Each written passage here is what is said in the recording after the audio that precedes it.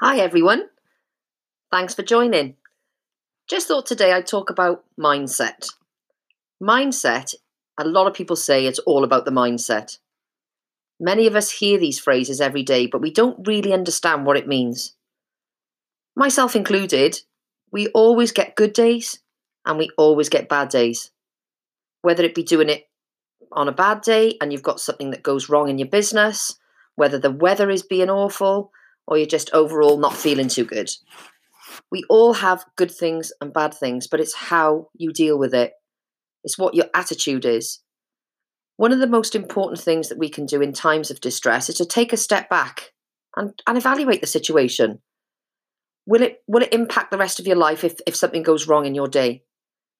Will the rain outside forever last forever and never allow the sun to shine again? No, that's not going to happen. The answer to those questions is no. I think that in life, in general, it's easy to dwell on the negative and become stressed, and it's just not good, you know?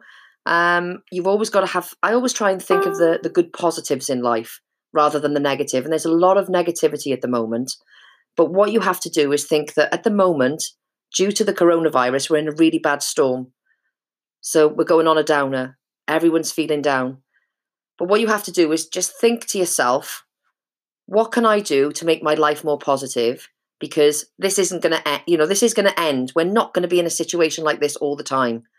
It's a really tough time, and there is loads of people thinking, what am I going to do? But what we've got to think of is write it on a piece of paper.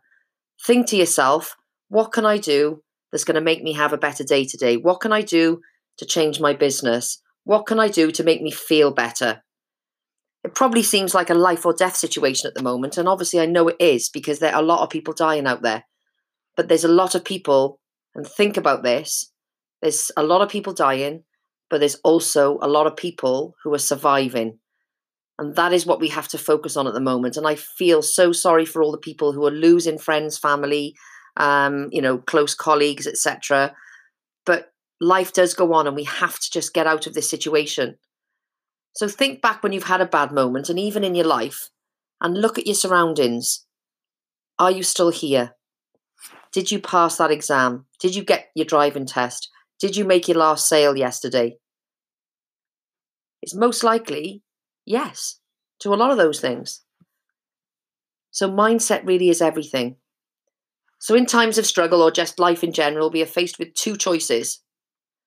Let life consume you, or you take care and consume your life.